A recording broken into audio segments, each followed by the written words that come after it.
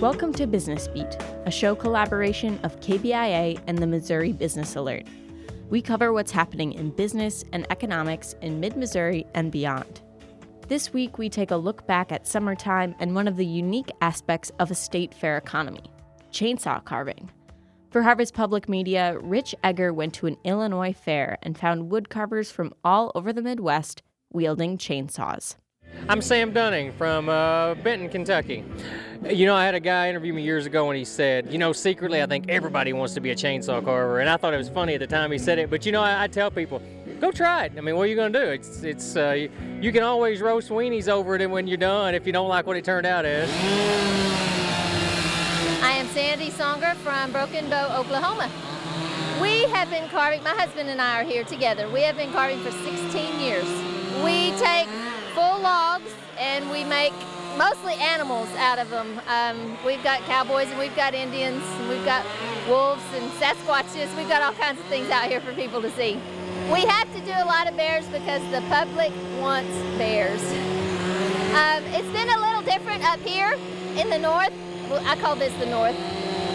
Everybody seems to want farm animals. They want pigs and they want ears of corn, and you can't sell a pig or an ear of corn where I'm from, so that's really different for us. But they still buy a lot of bears up here too. I'm Matthew Loper from Grandview, Indiana. I like a lot of mythical stuff, dragons, different things like that, but I carve a lot of flowers and tropical stuff too. This saw here I do mainly most of my blocking out with.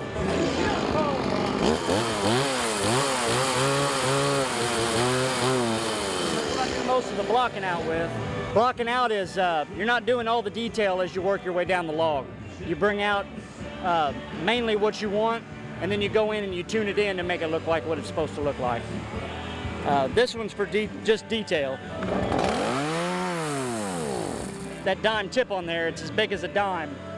So you can really get in and make places for the eyes, give facial features, different things like that. Get in between the claws on birds and different things. It's really, really helpful. I'm Ben Reynolds from Glasgow, Pennsylvania.